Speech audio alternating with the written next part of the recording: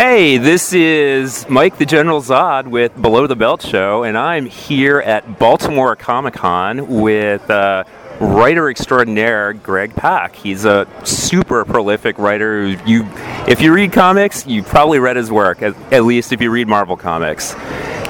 Thank you for joining me. Thanks for having me. I appreciate it. So, Greg, first of all, always been a big fan of your work, and I wanted to ask you, we can start out with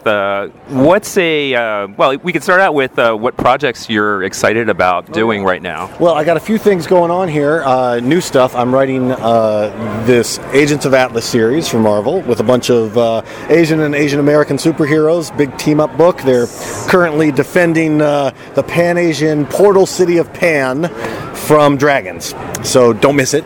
I'm also writing Ronan Island, which is a new creator-owned series from Boom, in which you've got, well, these are our two heroes. There's a privileged son of a samurai and a orphaned daughter of Korean peasants, or Korean farmers, who are fighting monsters. And they have to team up and fight monsters and defend their island. So it's a kind of a coming-of-age samurai monster story. Mm-hmm. And then I've got... this is one of the big things I'm pushing here at the Baltimore Comic-Con, The Princess Who Saved Her Friends. It's a kid's book that is based on a song by Jonathan Coulton, drawn by Takeshi Miyazawa. And then I'm writing the Star Wars and the Firefly comic book series. So it's a lot. It's an awesome stuff. Like I said, prolific. And for those of you who don't know his name, this guy was the brainchild behind the Planet Hulk storyline. Planet Hulk. Which you've probably seen Thor Ragnarok. So it's a... Can you tell me about was it your idea or was it more like an editorial idea? Well, when that came together, I've been dropping big hints that I really love the Hulk in the Marvel offices. This was back in 2004, 2005, and I just love the Hulk. I always that was my favorite character when I was growing up. And at a certain point, they pulled me in and they said, "Hey, Greg, we're thinking about sending Hulk to an alien planet where he has to become a gladiator." And I was like, I'm in. And that's basically what they gave me. I mean, they gave me like maybe one or two other, plot points. But then, and then I went off and it was this amazing assignment because I got to create this whole world. I got to figure out what the heck this whole emotional story was about. I had to create this, big cast of supporting characters, a whole history. I created religions for the planet and figured out the biology of the planet. You created Korg. Yes, Korg the Cronin, the big stone guy who's in the movie. And Meek, his little buddy, although in the comics, Meek is a whole other thing. Yeah, but, he betrays everyone in the comic. That's spoiler. Spoiler for 12-year-old comic. but it was amazing. It was this incredible opportunity. It was this big epic thing, and it's still one of the things I'm the most proud of in comics. Yeah. How did it feel seeing it? I mean, I'm sure you've seen a fair amount of your work adapted into the big screen. Well, I mean, no, but that's the biggest. I mean, I've had a few characters pop up here and there, but they took pretty good chunks of a lot of the big ideas from the storyline. And Korg, the fact just Korg being up there. Yeah, Taika Waititi is awesome. Yeah, he's hilarious. And Thor Ragnarok it's a lark, right? It's essentially a buddy comedy, right? Adventure comedy. And Planet Hulk is more of a it's a more sort of straight action. It was a much more serious story. But I just love that. I mean, I'm a total sucker for that tone that they hit with the movie. I love the movie. So I was very happy to see what they did. And also, even though Korg, Korg gets a lot more laughs in the movie than he does in the comics, but essentially it's the same character. It's the big stone guy with the heart of gold. You know what I mean? And right. So I was thrilled. It was awesome. Awesome. So going to the work that you're doing with Star Wars, I know Celebrity Al Soto, who's behind the camera right now, has had a big question about that. Yeah, man. With a lot of live action stuff with Disney Plus, there's got to be more content, more source material for live action Star Wars. Which of your works in the Star Wars universe Would you like to see a live action version? Wow. Well, all of it, of course, and they should hire me to write it and possibly direct, possibly even star in it. You know, Exactly. come on, this is a Star Wars face. Put this up on the big screen. Absolutely. You make $1 billion. I love it. I don't know. I mean, I right now I'm writing the new Darth Vader book, which comes out it starts in February, and it picks up right after Empire Strikes Back. And for my money, this is the most interesting point in Darth Vader's career or in his life because, we see him at the end of Empire. Spoiler alert! He lops off Luke's hand and he's like, "Come join me." Together. I really wish you hadn't said that. I know. I ruined it for everybody. You ruined it. But he and he says, join me. We'll overthrow the Emperor. We'll rule the galaxy together.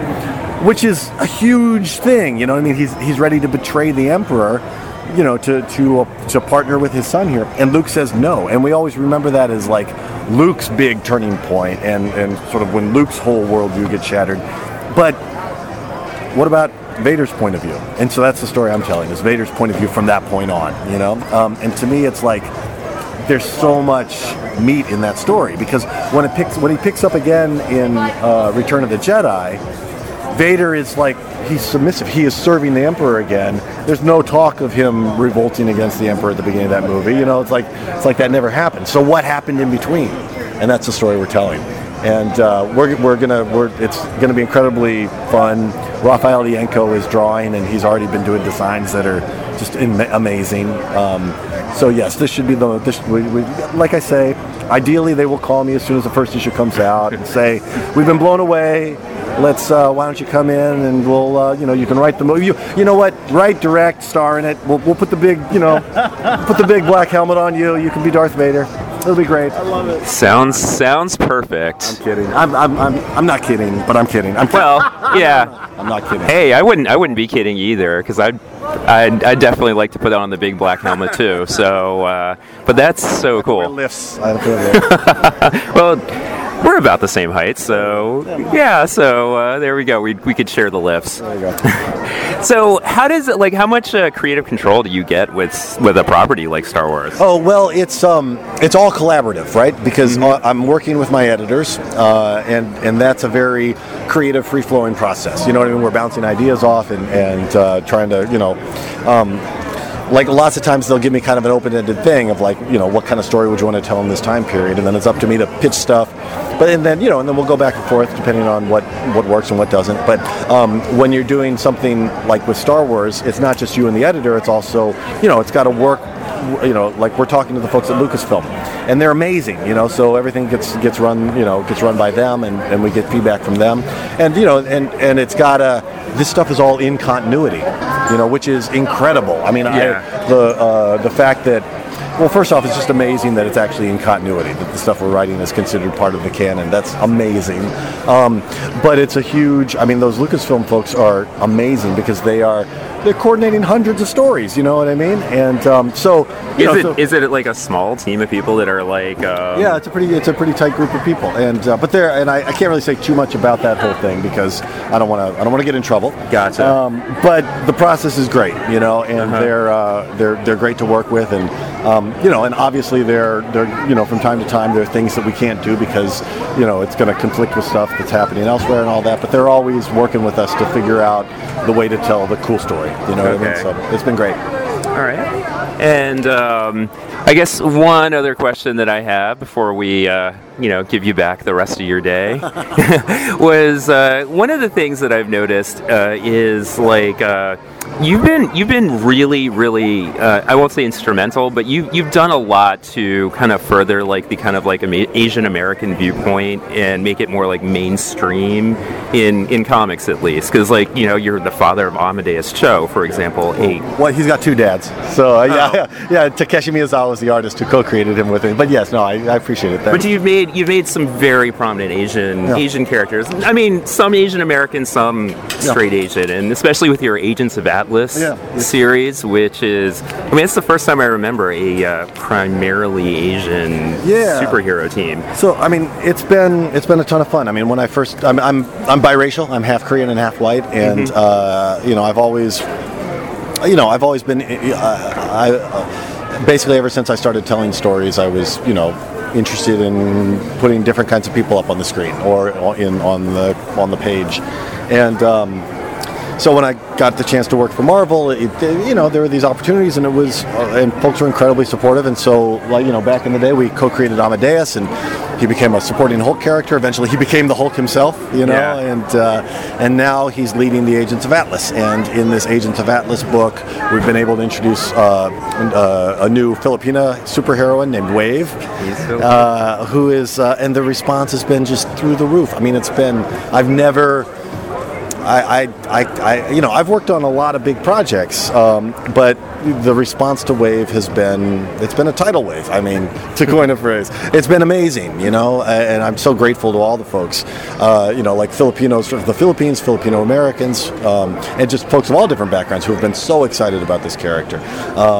It's really made a lot of things possible, so that we've been able to do multiple Agents of Atlas stories using Amadeus and Wave and a bunch of other Asian characters, and it's been a ton of fun. I mean, the time is here. It's been a good time.